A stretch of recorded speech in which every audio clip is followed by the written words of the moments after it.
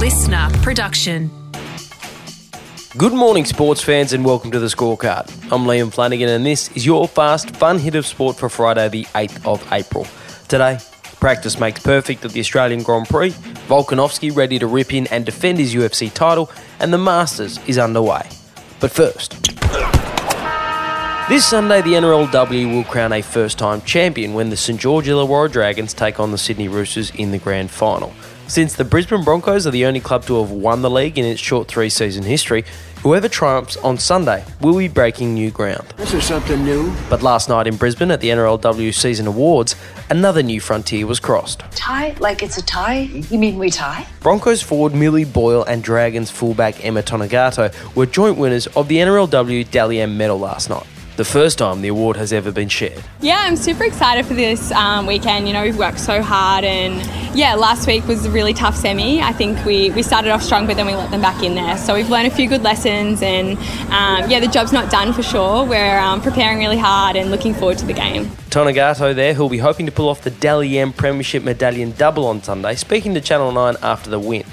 And the awards didn't stop there for the Dragons, with first-year coach Jamie Soward taking home the Coach of the Year award as well. Thanks to Armour All, chosen by champions and the auto appearance partner of the Oracle Red Bull Racing Team, let's talk F1. See you on race day, champ. Yeah, you will, champ. But today, it's about practice. Practice makes perfect, huh? I don't know about perfect, but it certainly will provide drivers with their first look from behind the steering wheel at the new Albert Park circuit that has been modified especially to improve overtaking opportunities around the Melbourne track.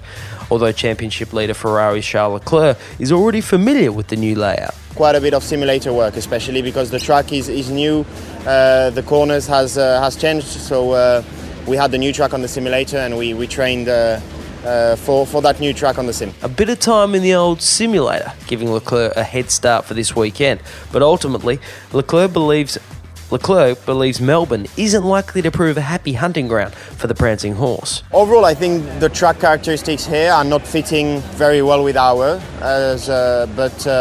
but yeah, everything is to play for, and I still think we'll be in the mix. It will still be very close. It's not like it's going to be a big gap, so if we do the perfect weekend, anything is possible. And Ferrari aren't the only team concerned about the new track. It's going to be extremely tough, I think, looking at how the layout is now. There's going to be some big racing, 4 DRS zones, very fast turn 6, which was a very tricky corner before. You have the sun kind of, in the dark, in the shadow, and you didn't know where to turn in before. But now we're arriving with 6 gear, and we're going to go through there in 6 gear. So it's going to be insane, probably one of the biggest challenge of the year as a corner. Alpine's Esteban Ocon forecasting some drama at turn 6 on the course during Sunday's race. Actually, it doesn't really sound like anyone's particularly looking forward to the race. Are any of the drivers actually excited to be here? Mick Schumacher, what about you? Went to see Byron Bay, went to Brisbane and went to visit the Australia Zoo. So filled with a lot of action, filled with meeting great people and having great experiences. Well, at least Mick's enjoying himself.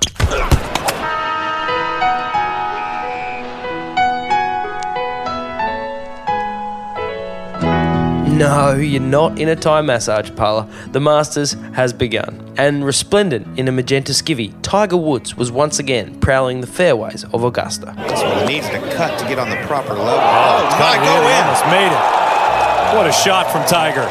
Woods was the fan favourite as he completed his first round, shooting 1 under for the day, and even treating the gallery to one of his patented Tiger fist pumps when he sank a monster putt on 16. But he is 5 shots off the lead. And let me just have a look at who's on top. Cam Smith at 16, our leader, and his iron play has been supreme this season. And there's another one. You better believe it. Cam Smith, the boy from Brisbane, is the clubhouse leader at the Masters after round 1. You're going to win. I'm going to win. Well, steady on. We've still got 3 more rounds to go. But it is a bright start for Smith, who finished joint runner-up at the 2020 Masters. But fresh off winning the richest tournament in golf history last month, the Players' Championship, Smith is keeping the good times rolling at Augusta. He's hoping he's the headline story on Monday's scorecard. And before I finish up, this might be one of the most jam-packed weekends of sport we've ever had. There's Tiger Watch at the Masters, Ricardo Watch at the F1 in Melbourne. We've got the AFLW Grand Final on Saturday and the NRLW Grand Final on Sunday. That's too much, man! but it would be negligent of me not to mention the world champion Australian who's putting his title on the line this weekend. Alexander the Great Volkanovski!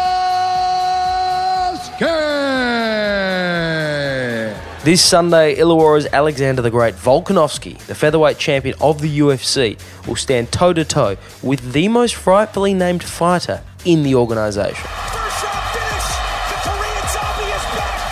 At UFC 273 in Jacksonville, Florida on Sunday, Volk will go head-to-head with the Korean zombie aka Chan Sung Jung and defend his UFC championship for the third time as he looks to continue his eye-watering 20-fight win streak.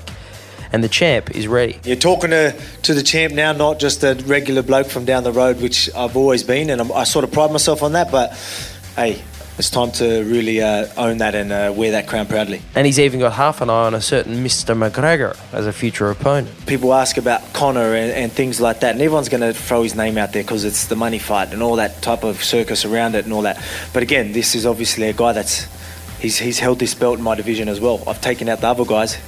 I haven't had the chance to do him. Obviously, that's something that would be incredible, but he ain't making featherweight. If I've got to move up to still take that title, I would. But so that's something that obviously intrigues me. When you talk money, hype, all that type of stuff, but not just that. He's someone else that's held this, and I want to take them all out. Again, the legends of my division, I want to take them out. And that is your fast, fun, weekending hit of sport. I'm Liam Flanagan. Enjoy your weekend, and I'll catch you Monday on the scorecard. Listener.